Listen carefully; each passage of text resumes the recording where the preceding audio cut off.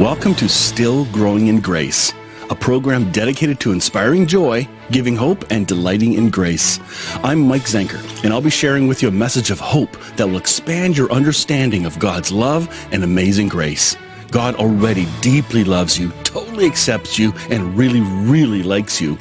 Growing in Grace Ministries Canada and Hope Fellowship, your community church, invite you to enjoy today's program as we dig deeper into what it means to be still growing in grace.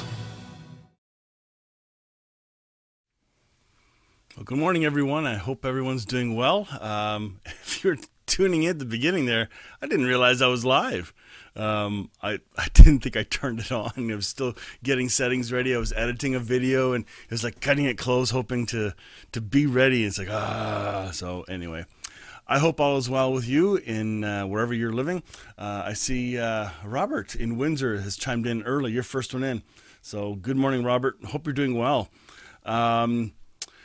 So I was kind of struggling with what to share this morning because first I didn't do any interviews ahead of time, and this week is probably my most insane week of the year. So I'm hoping to, come December 1st, there's a big slowdown I have to make just to, stay sane, and I'm looking forward to it. I got some Christmas plans, like the series and all that stuff all figured out, which is really cool. And working on the forgiveness conference coming up called Healing Life's Hurts Through Understanding Forgiveness. This will be a really, really exciting conference. Let me see if I can find a picture, because I have something somewhere here that, I know where it is. I want to tell you who our guests are. I think you're going to be excited about this. I'm personally thrilled. So let me find the document. Here we go. Aha. Okay. So right now we've got on the poster will be alphabetical so that nobody's offended where their name is. But we've got Brad Jersak, Andre Robbie, Richard Murray, Rainey Childress, Francois Dutoy, Bill Thrasher, Reg Shute, Stuart Johnson, Safi Kaskas, and Paul Gray. That's a pretty serious lineup, if you ask me. So I'm really excited about that coming up. It's going to be great. I can hardly wait. It's going to be a really, I think, deep event. So stay tuned. It's going to be great. All right, what's on today? Let me share something with you. I'm actually showing you a repeat of something I showed a year ago, an interview I did with Keith Giles. And I'll tell you why in just a moment. If you don't know who Keith is, Keith wrote a number of books. Let me show you the books he's written. These are the books that you can see. He's got Jesus Undefeated, Jesus Unexpected, Jesus Unforsaken, Jesus Untangled, Jesus Unbound, Jesus Unveiled, and Jesus Unarmed. Ooh. Now, how the Prince of Peace disarms our violence. Oh, yeah. So again, it's pretty intense stuff. I got to know Keith 2 years ago, almost 3 years ago now. Maybe it's 2 years ago, and I joined this thing called Square One, as in going back to square one, the journey of deconstruction. And I saw the list of topics, and I thought, deconstruction, I didn't need to learn more about deconstruction, and yet I learned lots. But what I was most excited for, listen to this, was the rebuild, the renovation project, the rebuilding, which is really, really cool. So he became a friend at the right time. I was part of his very first Square One group, so that led to a group called Square Two, which got into some other really heavy-duty topics, and Keith interviews all kinds of teachers and leaders. And then Square Three is just a community. That's us chatting through topics that each person wants to. I've not been able to join that much lately for Square 3 because the time they do it is on Sundays, and I kind of work Sundays. Most of them don't. So I'm bummed that I can't be part of that. But it is what it is right now. And so I wanted to show off an interview with Keith that I think you're going to love. It's an interview on end times. This is not the end times. Why am I bringing this up now? Well, honestly, I I'm stunned at the world today, especially the religious world, and even people that I thought had a reasonable mind or a reasonable way of thinking. I'm stunned at how many are running to this concept of all the stuff going on. The COVID is a conspiracy. It's not real. The vaccine, oh, it's a way to put a microchip into you. Ooh, it's the mark of the beast. This all this is. We're not going to be able to buy and sell. See, it's being mandated. So now, oh no, they're telling us what to do. They're trying to control us. Listen, people, I'm sorry, but look down through history. If you think this whole thing that's going on is a conspiracy of government control, every country, everywhere, at all times, throughout history, has always had power things. Here, if you're going to live in this country, you got to do this, you got to do that. It's not a new thing. And no, we don't want to get all intense here. But I'm sorry, a lot of the complaints I'm hearing, they're first world problems. Like, really? Okay, I gotta be careful I don't rant on what the topics are, because I have my opinion and I have good friends who have an opposite opinion. So I don't want the opinion to be the issue. But here's what ticks me off. It's when church people take the situation and apply the biblical narratives incorrectly. That ticks me off. And I used to do it, unfortunately, because I just didn't know. So I now know there's a better menu of understanding when it comes to end times theology of what's happened. What is end times? End times is if you don't know what that is, that's a term used often by the church to define the end of the world or what's going to happen at the very end, all that stuff. So there's a couple lenses out there. I'm not going to get into all the lenses, but this interview with Keith, I think you're going to enjoy. I enjoyed it a year ago. I think it was last September I shared it. And Red Shoot and I did one. If you look below in the comment or in the description, you're going to see a link to a End Times playlist. And this is 1, 2, 3, 4, 5, 6, 7 messages that I've compiled over the last couple of years on end times. My very first one was, it's called A Hope-Filled Perspective on End Times. And I was scared that Sunday. Holy crap.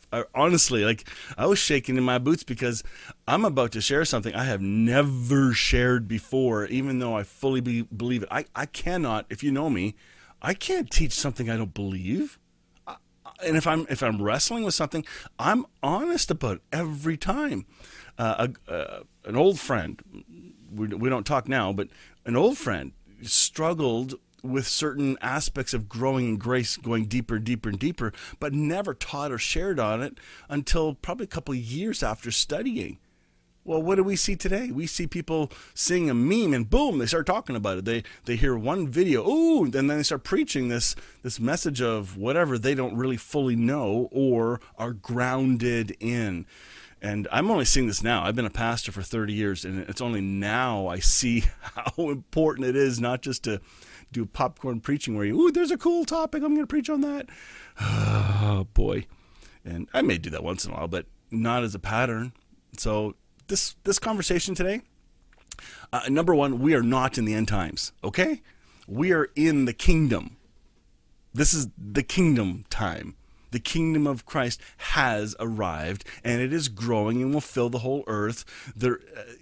Honestly, if you're starting to misuse certain texts and say, this world's going to come crumbling, I can see where some of that comes from, but most of those texts you can dig into a bit better and find a more hope-filled perspective. So if this interests you today, go back and look at that playlist, and you'll see the 2 hope-filled perspectives on End Times, Part 1 and 2. Red Shoot is an interview or comes and does a message as well, and it's really good. It's a great compliment in addition to what I was sharing. And then a couple messages, I taught on that. And then I've done 2 episodes on Still Growing in Grace here. This is a repeat. So let's just jump into this. I hope you'll like it. Let's see who's saying hi here. Sandy. Hey, good morning, Sandy. Yeah, I think you wrote that, excited for all when I was talking about the conference coming up. And then Marion. Hey, Marion, say hi to your husband, please. Great to see you on watching. And unless your husband's hijacking, it's really you. I love it. And then Marianne in Australia. Yes. Hey, Marianne, Stuart Johnson is going to be one of my guests on a forgiveness conference coming up. You'll hear about it really soon. As soon as the poster's ready, as soon as the Eventbrite link is ready, we're going to open up registrations for that. It's going to be good. It'll be by donation only. Yes, it's free, but please, make a small donation to help us cover the cost of all the work involved in this. We're not trying to charge an exorbitant amount of money for this. But, kids got to live. And I love it. And if you're enjoying this program, support it. If you hear other teachers, support them. Because getting, the gospel's free, but getting it out is not free. So anyway, there we go.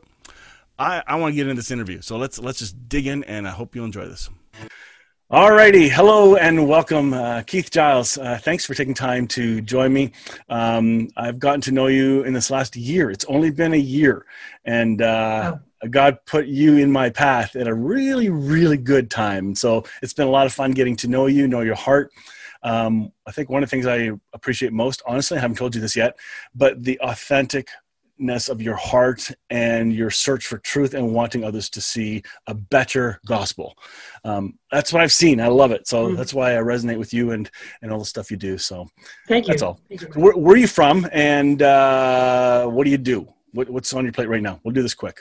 Yeah, okay. I'll try to do it quick. Well, I'm born in Tennessee, raised in Texas, lived 25 years in California, lived 1 year in Idaho, just moved back to El Paso, Texas a year ago. So I'm kind of from all over. And what do I do for a living? Well, at the moment, what I do for a living, the last 2 years, I guess, I've been full-time author, doing some online teaching based on some of my books. I write blogs. I do a podcast. Teach courses. Yeah, teach some online courses, yeah. Where it's how you and I met, this Square One class I was doing. And it's kind of fun. I kind of get paid to do all the things I love to do and would do anyway, actually. So. What did you do before that? You were pastoring, I believe. Yes. So, I was licensed and ordained as a Southern Baptist pastor about 30-something years ago and served off and on. Yeah, I know. It's actually, I'm sorry. I'm recovering. I'm kidding. I'm not. I'm serious. But also was part of the Vineyard Church movement in California for a while. We planted a church there. My wife and I with some friends of ours. And it was, it was a good experience, but we walked away from that and started this little house church thing that lasted for about 11 years in California. And the vision for that was to give away everything to the poor in the community and not keep any money for ourselves. And that's when I got a job. I worked as a copywriter in an in-house marketing agency for a while, for about 11 years. So that was our experience back in California. That was really sweet. Okay, cool. Well, you've recently written a book. I think your latest book, I believe, is called Jesus Unexpected. So let me just pull that up on the screen. That is the cover of the book. Forward is by Baxter Kruger. Imagine that. That's amazing. So Jesus Unexpected, ending the end times to become the second coming. Do you want to explain that?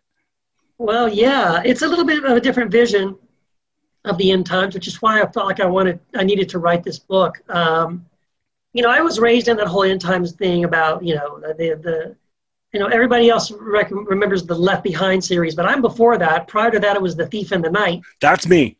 Yeah, me too. Oh yeah, really, Distant really Thunder, bad. You name it. Scare the hell out of you.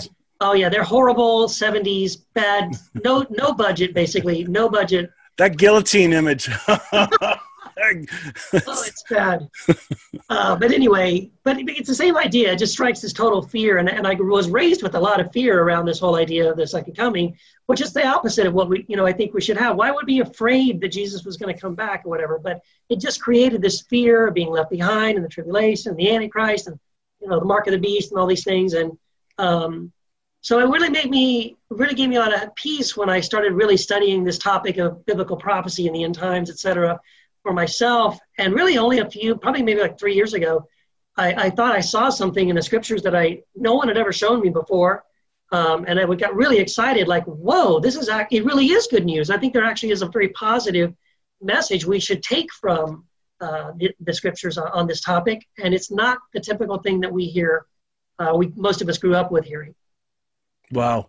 That's amazing and timely, because the reason I wanted to chat with you on this video, I want to share a portion of this on my Sunday morning message, because I wanted to find out from you if you're hearing the same thing that I am. I'm hearing a lot of fear among believers or people who call themselves Christians. And what they're saying with this COVID news and this idea of a vaccination and this chip and the mark of the beast, oh, the end times are coming, and the rapture's coming. And people are throwing their hands up with either fear or hope, as in, let's get everyone destroyed so Jesus can come. And I'm thinking, this is a very bizarre way to see your fellow person. Yes. It seems very unloving and fear-driven. Are you seeing the same kind of thing? Oh, exactly. No, that's exactly what I see. And that's really one of the reasons why I felt like I needed to get this book out there, because I feel like Christians, if we are being motivated by fear, if we're letting fear motivate us and manipulate us, yeah, we're not really focused on the things that Jesus wants us to be focused on.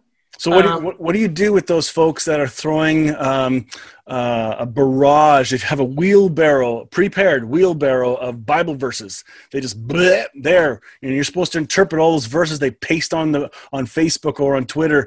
Say, here, this is my answer, and it's just a Bible verse, as if you're supposed to understand what it means. Yeah. What are you sensing is the biggest problem going on right now with that kind of stuff? Well, here the biggest problem I think we have that in the American church, especially in the West, yeah, you're in Canada, so not just in America, similar. But yeah, in the West, yeah. There's what I discovered was that the version of the end times story that I accepted, that is all this fear-based, left behind, thief in the night stuff, it actually is only as new as 1830.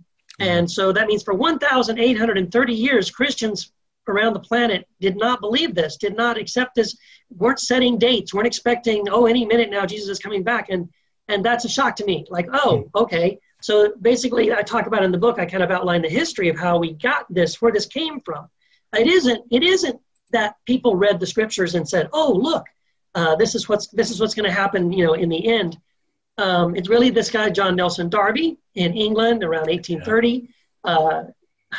It's a much more convoluted history. I'll just simply say he is the guy that basically cobbled this idea together, popularized it, brought it to America. It got accepted initially by people like D.L. Moody, then Scofield, who started published the Scofield Reference Bible with Darby's End Times Rapture Notes were all in there, yep. Yes.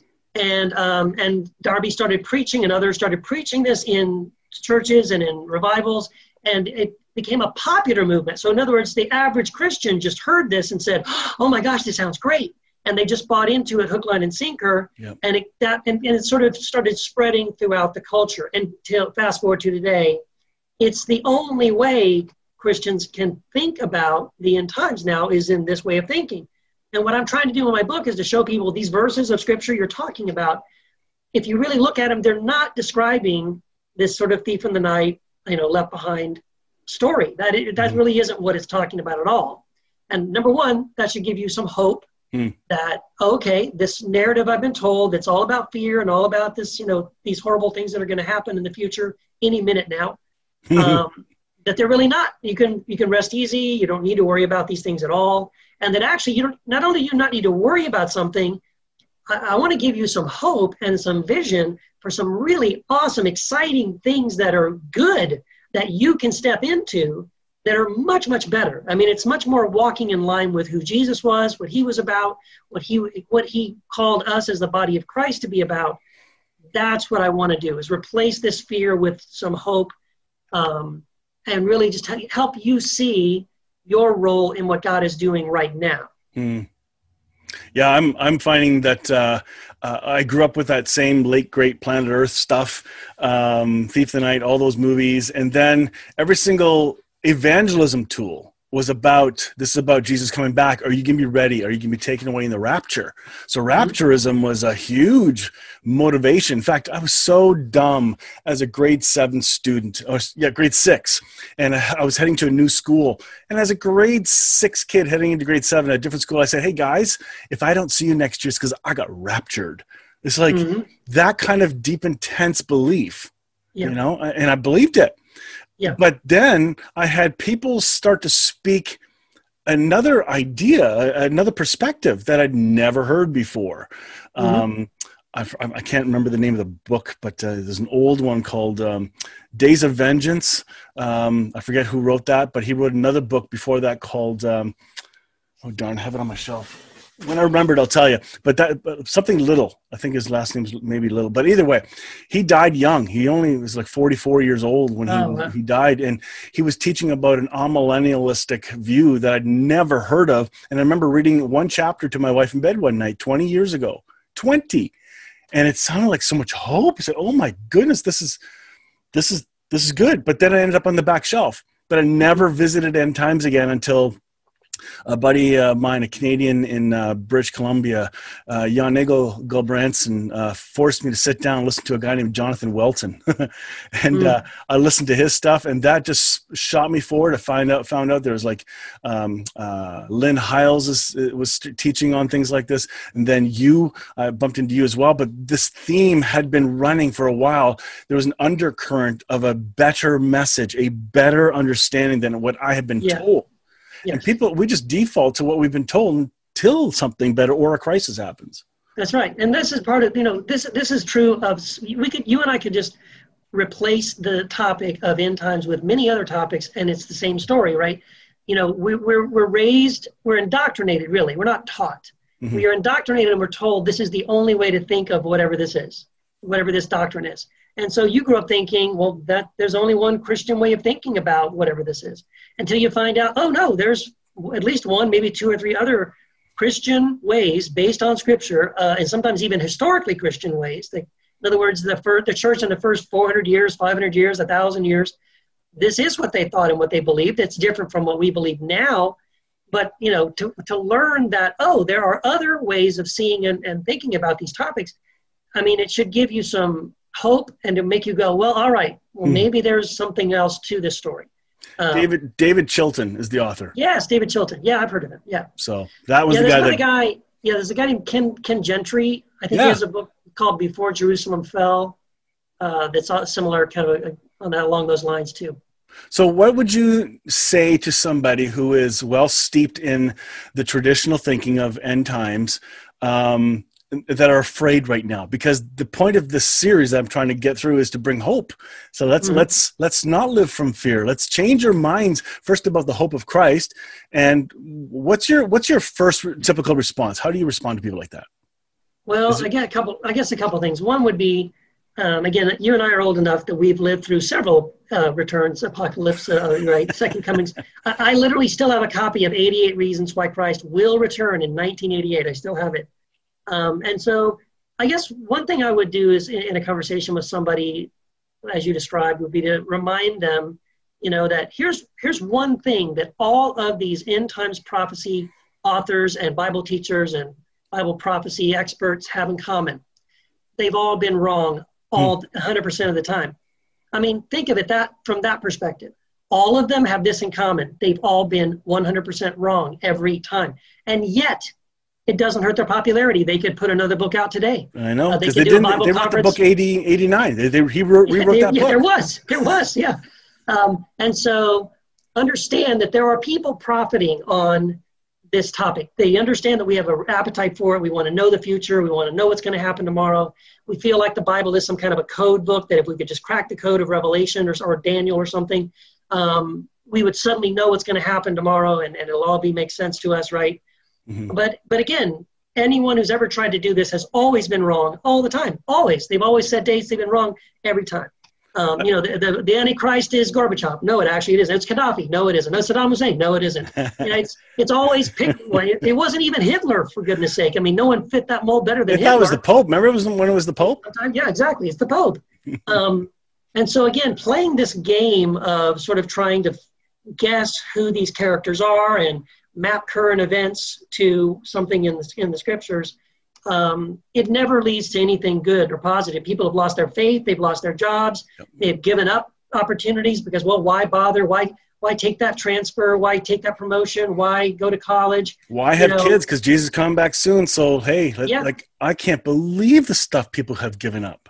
Yeah, and for what I feel like too is just even in a broader sense, if you haven't done something that extreme, here's what I think, and almost every Christian who buys into this theology, this is kind of what the majority of us end up doing, is we end up doing this. We're twiddling our thumbs, waiting for Jesus to come back and fix things. Which, again, Jesus specifically tells us multiple times not to do that, not to sit around being idle and doing nothing. And we wouldn't ever say that that's actively my plan. But in a way, if we're always expecting and waiting for Jesus to come back any minute now, any day now, and he's going to fix everything, then it kind of does paralyze us. It kind of keeps us in this stasis where, why do I need to bother about this problem or that problem? Why feed the poor? Why try to help these people? Why do, you know what I mean? Because, well, it's all going to burn anyway, and Jesus is going to fix it any day now. Doesn't that go for the environment too? Can you see the anti-environment sentiment here? Yes. Yeah, it's all going to burn. I've heard people flat out say that. Why? Which, again, contradicts completely what God says in Genesis. He gives us responsibility for the earth. He doesn't tell us to abuse it, right? He tells us to be responsible, to care for it. And part of caring for it is, yes, we're going to take care of it and not trash it. So, yeah, this theology ends up doing a whole lot of things that I think are not really good if we buy into it. And really, I think really prevents us from stepping into who we really are, what we're really supposed to be about. Do you think there's also this sense of I'm more right than you and I need to stay more right than you because I have the most up-to-date information, and that's causing half the fights on the internet? Oh, of course. I mean, we play that game with all kinds of theology, right? I'm right, you're wrong. You're a heretic because you disagree with me. And what you end up doing, what you're essentially saying is, I can't be right. I'm sorry, I can't be wrong about anything. All my theology, I am completely right, and there's no possible way I'm wrong about anything. And because you disagree with me, and I'm not wrong, well, you're the one who's in trouble. You're the heretic, or you're the false teacher, or you're the person who's being led astray. And that's just not a healthy way of thinking or acting or behaving, right? A more honest way, a humble way would be to say, I've been wrong before. I'm probably wrong about a couple of things now. I'll be wrong again in the future. I'm not so worried about proving I'm right or that you're wrong. Maybe I might learn something from you if I listen to you, right? And that puts us in a different posture. Yeah, and the posture. We're expanding our understanding. So to say I am right and this is what I've always believed, that person scares me. Because they've never changed their belief because they got their cute Western cubby hole of belief. So you don't have to challenge it. You don't even have to think about it because that's what it is. That's it. Done. And it's finalized. And yet the mystery is gone. The idea of much more and better and a wider love of God is applicable to this world that we don't understand. So I think it's scary. In your book, I haven't read the book yet because it's in the mail on its way to me because I've ordered it. So I can't cheat and go through the index. Sure. But I'd love to have you summarize a couple of the key points that I think would be encouraging to people hearing this of why not to be afraid. One of the things I'm going to be talking about tomorrow when I do this message, I don't know when this part will air, is I'm talking about Nebuchadnezzar's dream when Daniel has to interpret the statue made out of the 5 elements and how it represents kingdoms and so on. What I've learned so far is the top kingdoms, they've never been disputed by any theological group. Everyone agrees. That's the Babylonians. That's the Romans. But everybody disagrees on the feet. There's a huge disagreement. Is that addressed in your book at all? You know what? I do not address that exact dream. I do deal with Daniel, but the main thing I deal with in Daniel, and I have a whole chapter, a very long chapter on Daniel's 70 weeks, the 70 weeks of Daniel. Okay. But I think that's still a relevant topic because that dream is talking, I believe, about Christ and his kingdom and the reality that we're living out today. Yes. I've come to see that rock that was made from not human hands. I forget the right wording of it. Yeah, it's a rock not cut by human hands. Yes. Yeah. So to me, that's the incarnate Christ arriving, hitting the earth at the right time. So if those kingdoms are in sequence, which they are, then the 10 provinces, 10 toes of Rome, that's now divided, that's made out of clay and iron. It's mixed, so it's already a lot of crap going on. It arrives. and Yes. it just topples over all these kingdoms. The Christ has come. What I have found is people forget to keep reading or listen to the end of the dream. The rock, you guys mentioned this in your other thing the other day, but the rock then grows and fills and covers the whole earth. Yes. So the kingdom has come, and it happened right at that time of the Roman Empire. So yes. To me, it's like, hey, that means love wins.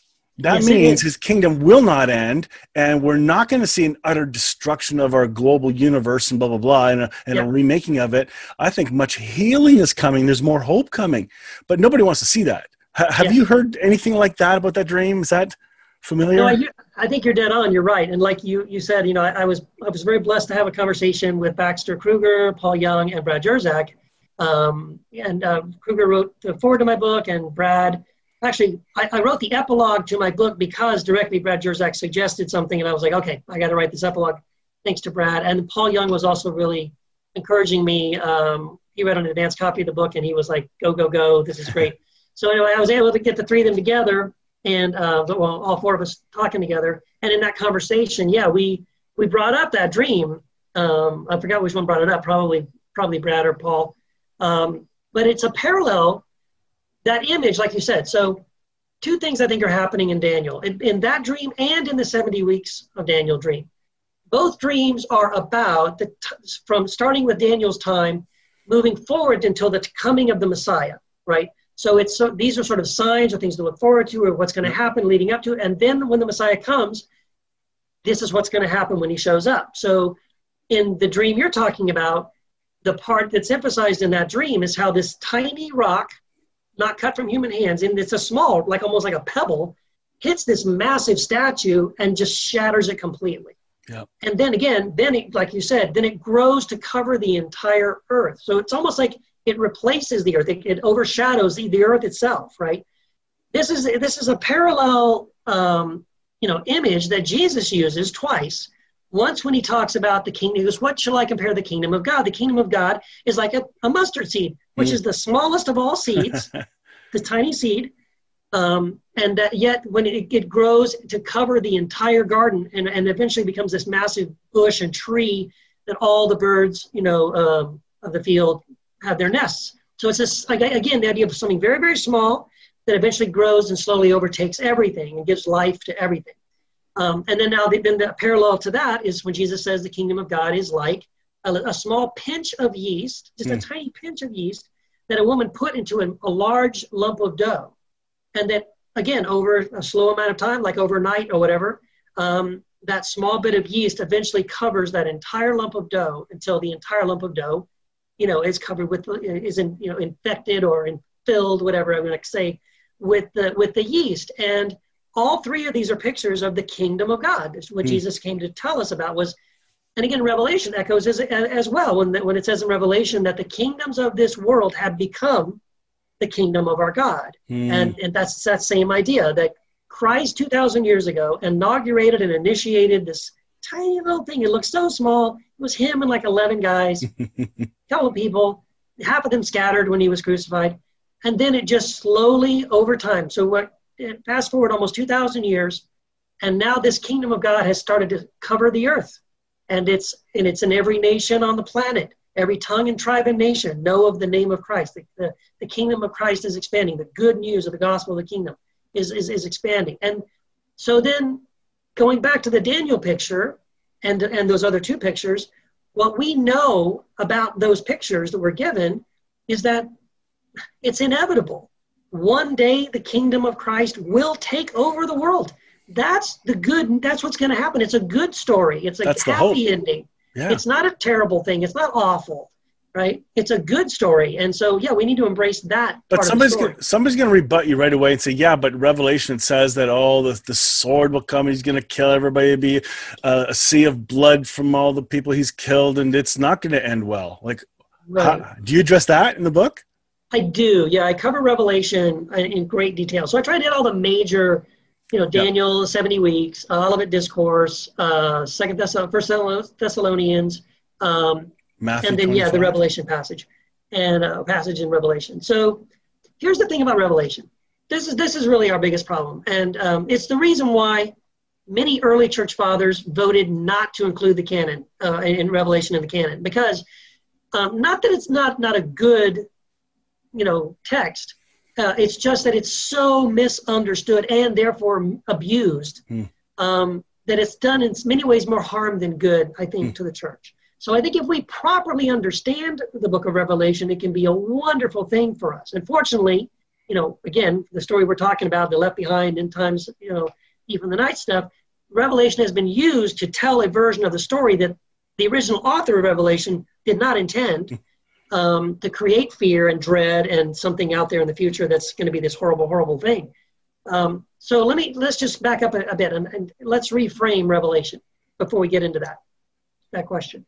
And I think Brian Zahn, by the way, Brian Zahn has a beautiful passage in his book, Sinners in the Hands of a Loving God, where he addresses the book of Revelation. I quote him in my book because I think he just does a beautiful job of this, of saying, that when you're young, you come to Revelation, you're told it's a book about what's going to happen in the future. Mm-hmm. And he goes, then I figured out I was wrong. That's not what it's about. So what is it about? Revelation is actually a beautiful metaphor. Let's just admit it. It's a metaphor. It's not about literal 10-headed dragons with 20 horns and 6 eyes coming out of a bottomless pit. Like, that isn't literal. Those are all metaphors, figures, images. And what in general Revelation is wanting us to get is it's telling us a very, very flowery story of how Christ's kingdom subverts empire. Now, specifically, it's about how Christ's kingdom subverts the Roman Empire. And so you want to get technical, that's sort of the specific story that it's telling. But in general, because it's very figurative and allegorical and metaphorical, it's the kind of a story that you could say is, it's repeated every time any empire rises and falls. But the empire of Christ continues, as we said. It started real small 2,000 years ago, and it's only growing and expanding, and nothing will ever stop it. Whereas other empires, Rome and pick one, any empire that's ever existed, they grow, they get huge, they're massive, and then they collapse. And that just keeps happening over and over and over again. And so Revelation, I think, is intended to be a picture for us of how we, as members and citizens of the kingdom of Christ, can subversively overthrow the empires of this world, and how it's inevitable. Christ's kingdom will inevitably take over. So if we can approach Revelation from that sort of a general, again, from that perspective, then I think we can understand it better. It's not, I don't think Revelation is telling us about our future in any specific way. Mm-hmm. Not that bad things won't happen, but it's not the end of the world. It's not like, oh, game over, shut out the lights, it's all gonna end. Because they use apocalyptic language, apocalyptic hyperbole. Jesus uses it in the Olivet Discourse, but so did Isaiah and Jeremiah and Ezekiel when they were talking about the destruction of Babylon or Egypt or Edom or even Jerusalem. They use the exact same language. The sun not getting its light, the moon turning to blood, fire in the sky, and the scroll being the sky being rolled back like a scroll, and the stars falling from the sky, and weeping and wailing and gnashing of teeth. The exact same language. Yeah. But they weren't talking about the end of the world. They were talking about the end of Babylon, or the end of Edom, or the end of Jerusalem, or the end of Egypt. And so again, we need to back up and recognize that's the language is being used is not really describing end of world events. So is it fair to say that most people have been caught in misunderstanding end of the world stuff are Jesus' own words in Matthew 24? Is that addressed in your book? Absolutely. Oh my gosh, yes. Because when that hit me, my jaw hit the floor and I could never unsee what I saw. Yes. Tell us about that real quick. Yeah, I'll tell you the main thing about that, because again, that's probably the longest chapter in the book is the Olivet Discourse, because I go verse by verse through, side by side, Matthew, Mark, and Luke, because all three of them contain it, and are almost verbatim, but the parts where they differ, they slightly differ in the story, that actually unlocks some of the meaning, because Luke says some things more plainly than Matthew and Mark do, but then they come back and track together again. But yeah, the main thing to get about the Olivet Discourse is that it's not about the end of the world. And the clue is at the beginning of the conversation. How does the whole thing start? Well, Jesus and the disciples are leaving the temple, And the disciples stop and go, oh, Jesus, look at this temple. Isn't it amazing? It's just incredible. It's so beautiful, and it's just the greatest thing ever. And Jesus says, a day's coming soon when not one of these stones will be left upon the other. And they're like, whoa, what? Jesus, explain to us, tell us, when will these things be? What things? The temple being destroyed. And so everything he says after that is about specifically something that he says will happen in their lifetime. He says, many of you standing here will be alive to see everything. He says, everything I'm saying will come to pass before you die. So that means everything. That means there's nothing about that conversation that's, that part's in the future or the end of time or the end of the world. No, it's all about the destruction of Jerusalem and the temple, which was fulfilled about 40 years after he said it in very phenomenal ways. And that's one thing I do in the book as well. What's missing in our New Testament is the passages about how it happened, right? That's partly why it's easy to take those, like Jesus saying this will happen in the future, and it sounds so amazing and, cataclysmic and apocalyptic. We think, well, I guess that never happened because, no one ever saw that happen. So you're left to believe that it hasn't happened yet. Yeah. So what I do in my book is I look at things like Josephus, Tacitus, some Roman historians in the first century, around the time of AD 70, who describe the destruction of Jerusalem in AD 70. And it's mind-boggling how similar it is to what Jesus says is going to happen in the end. And these guys weren't Christians. They were either pagan or they were Jewish, pro-Roman, historians. They were trying to make the dots connect for Jesus in the Olivet Discourse. Probably didn't even know there was an Olivet Discourse. So, but seeing how those things were fulfilled, I think is very helpful. Do you address the mark of the beast? Oh, yes. There's a whole thing about the mark of the beast. Yes. Good. Yes. Did it have something to do with that temple place we had to do a sacrifice and put ash on you so you can buy? Yeah, it does. I do reference that. Yes. Good. And the number of the name of the beast and who that is and who that was. And even why, here's the thing, even why John seems to use like very cryptic language, like when he says things like, the number of his name is 660 and 6, let the reader understand. Or even at the end of the book when he says, if anyone adds to or takes away anything in this book, may God add to him the plagues written. Well, again, we got to keep in mind, he was a political prisoner under Roman, he was basically under Roman guard. He wrote that in Revelation though, right? He wrote that in Revelation. So he's talking about that book. That book, because again, it's a letter. Listen, if I was arrested by the U.S. government. People think it means the whole Bible. Right, they think it means the whole Bible, right. But so yeah, like if I was arrested by the U.S. government for saying things that they thought were undermining, the government, and now I'm in jail and I'm on 24/7 guard, and I'm writing letters to you and other people. Don't you think they're going to read those letters and censor them because they already see me as somebody who's like, instigating revolution and whatever. So they're going to be so. John knows that. That's why John says, hey, by the way, he's talking to the Roman censor reading his letter. If you add to or take away anything in this letter, God is going to do these things to you. He's trying to scare them into not messing with his letter before it goes out. Use the God card. Just understanding why he uses certain language, why he talks the way he talks.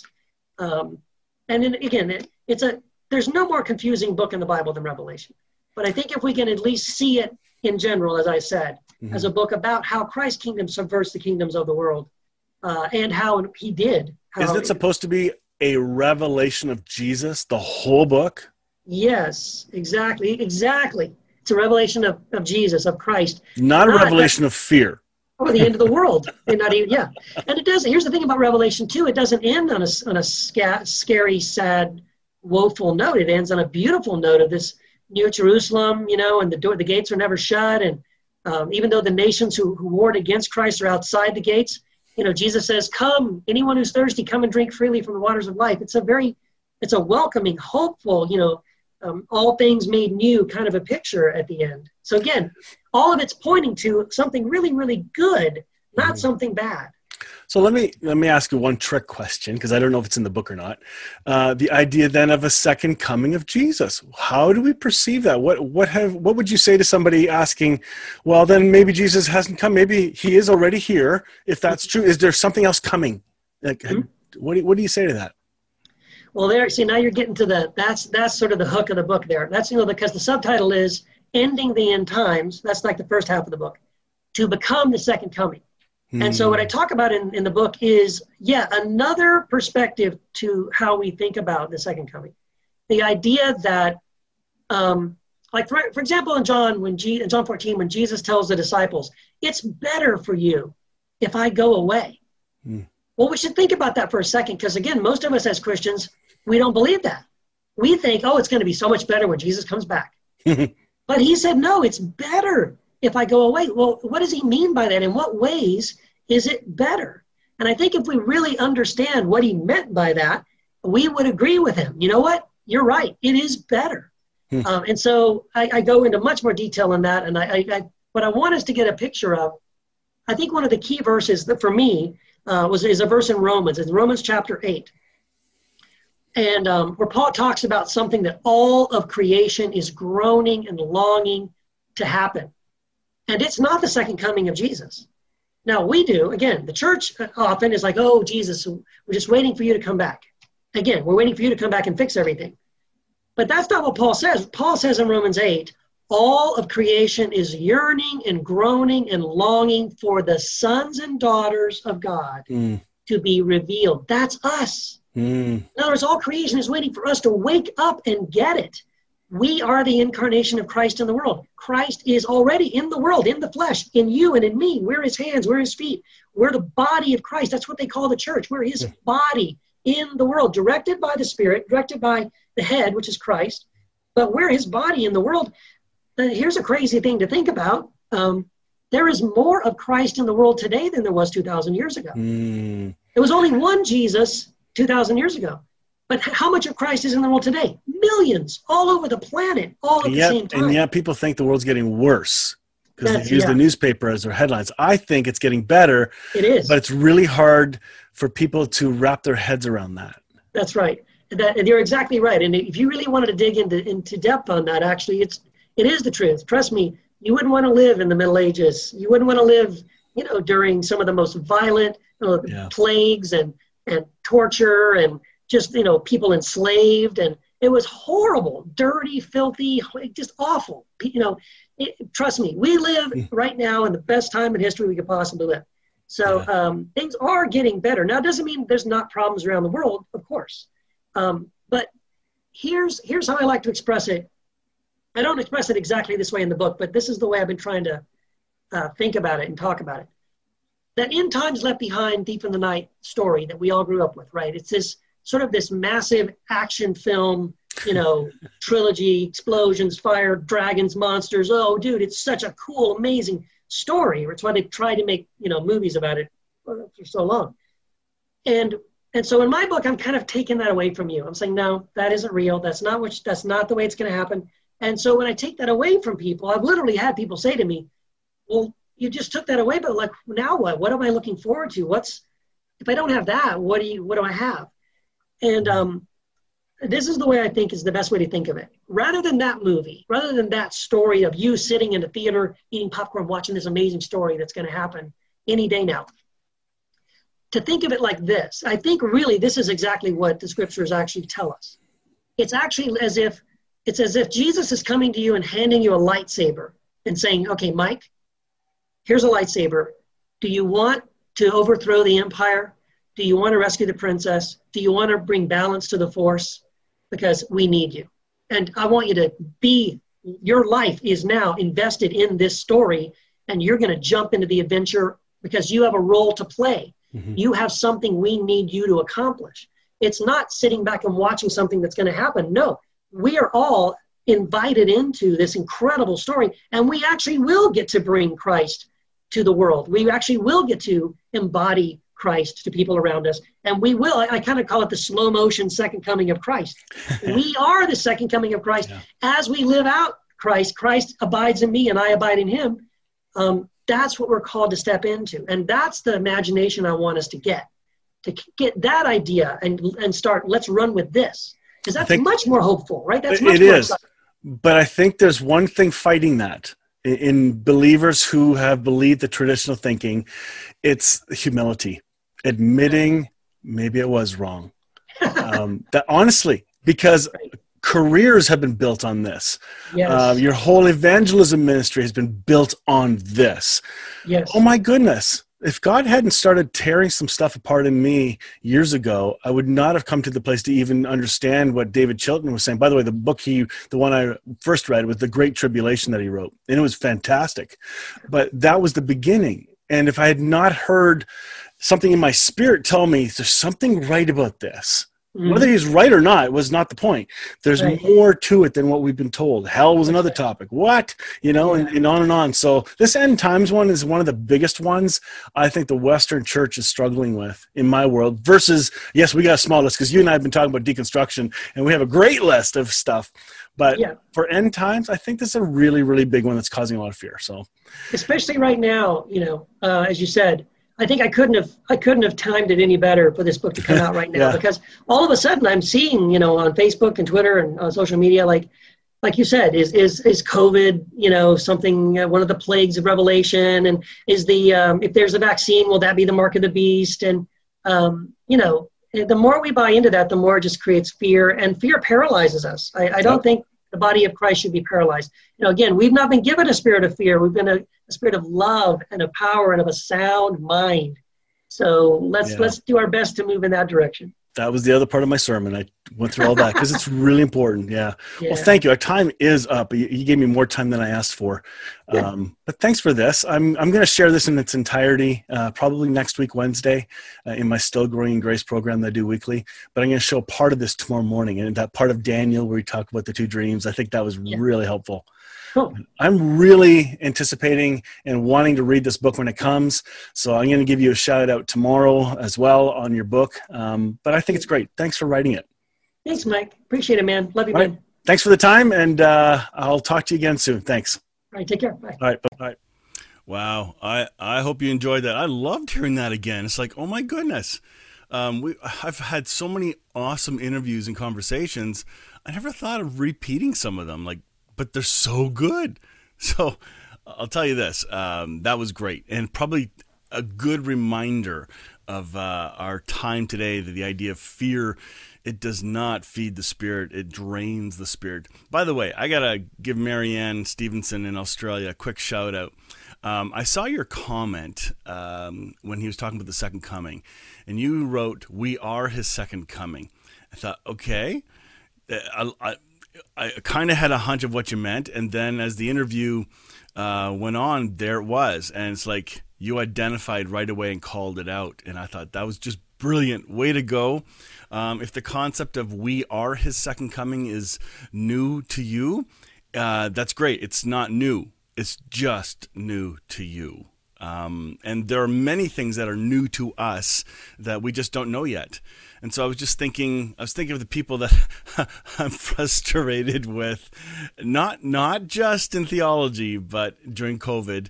A thought hit me just about 5 minutes ago. When you're walking down the street and you see a blind person with a dog or a white cane, do you yell at them for being blind? No. Do you get angry because they're blind and they can't see where they're going? No. Maybe that's a lesson for all of us, to not be angry at blind people for being blind. Think about that. That would reduce a lot of our expectations and frustrations with people we're ticked off with, even those that do not see COVID or vaccines the same way we do. And I'm not saying that everyone else is blind that has a different opinion than me, but they're not seeing through the same lens. And so we can't get mad at people for not seeing what we see.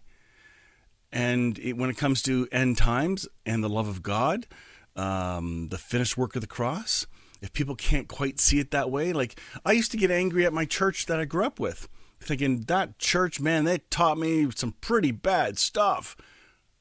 I can't do that because I found Jesus there. Just because a lot of my foundation stuff was rooted in some mixed theology doesn't mean Jesus didn't speak love and grace to me. There were great people back then. I had to take time to really think that through. There's some people that oozed the love of Christ while teaching hellfire and brimstone. How does that work? I don't know, but let's stop judging. Oh my goodness. So let's by the way, the reason you couldn't see the title of the book is because I, just before we came on, I edited the video because it was really quite small, so I made it bigger, but I didn't realize it would blow out this. So this is the book that Keith wrote called Jesus Unexpected, Ending the End Times to Become the Second Coming. Love this. So, in fact, I'll show you the introduction. Let's see if I can do this, because then you can go back and pause the video and you can read the table of contents, because to me, table of contents is critical. So that's what that is. And then I've got Jesus Unbound, which is liberating the Word of God from the Bible. Okay, that's what this one is. I won't go through the index with that one. And that one was forward by Brian Zahn. The previous one was by Baxter Kruger. This one's called Jesus Unveiled, Forsaking Church as We Know It for an Ecclesia as God Intended. I think I'm probably going to take a look at this one. I haven't read this one yet, but I have it because I'm going through some rethinking of what is the church, really. And then Jesus Undefeated, Condemning the False Doctrine of Eternal Torment. Brad Jerzak wrote the foreword of this, so if you want a good book on hell, then again, he wrote 7 books. I showed you the picture at the very beginning. Anyway, that's it for now. I hope you enjoyed that. Hope you enjoyed that conversation. I believe next week we're going to have one more conversation, and I believe it's the U.S. Thanksgiving. Is it this weekend? Is it? I think it might be. I'm not certain, but if it is, oh my goodness. I hope you guys have a great holiday time for those in the U.S. Canadians, we have our Thanksgiving earlier. That's kind of fun. But yeah, and then Christmas is coming up. So we'll see what happens. I might do some repeat, pull some of my favorite interviews and show them throughout December on Wednesdays instead of having fresh, brand new stuff, because I want to work on the conference instead. There's a lot of work that has to be done. Thank you. Yes, Thursday's Thanksgiving. There's a lot of prep and interviews and editing that has to be done in order for this conference to work. So I need December to do it. But I wanted to have it happen in January, because January is a time of stop, all the busy rushing of December and November, and then New Year's, and it's like, then we crash, and it's like, okay, we need some encouragement then, and very few people are doing conferences or anything in January. So I thought, okay, I want to do January. 2 years ago, we did a Grace and Grieving event with Paul Young here, and it was a snowstorm night, but that content, maybe I'll show some of that content again. It was so good. But anyway, I look forward to chatting with all of you again. Thank you for the comments and popping in. If you're watching later, make a comment to let us know you're watching. I don't know who's all watching, but it is fun to keep sharing good news. And I just trust that this is, for as long as I get to do this, we'll keep doing this because it's fun and hopefully it's inspirational. That's it for now. I hope you all have a really, really, really great week, and happy Thanksgiving to our U.S. friends, and we'll catch you all soon. Join me next time on Still Growing in Grace for more good news. Enjoy previous episodes by downloading our podcast at growingingrace.ca. You can also visit hopefellowshipycc.com to find our service times and location. If this show has been an encouragement to you, please consider making a donation today at growingingrace.ca and help us keep spreading this good news. Thank you again for tuning in to Still Growing in Grace.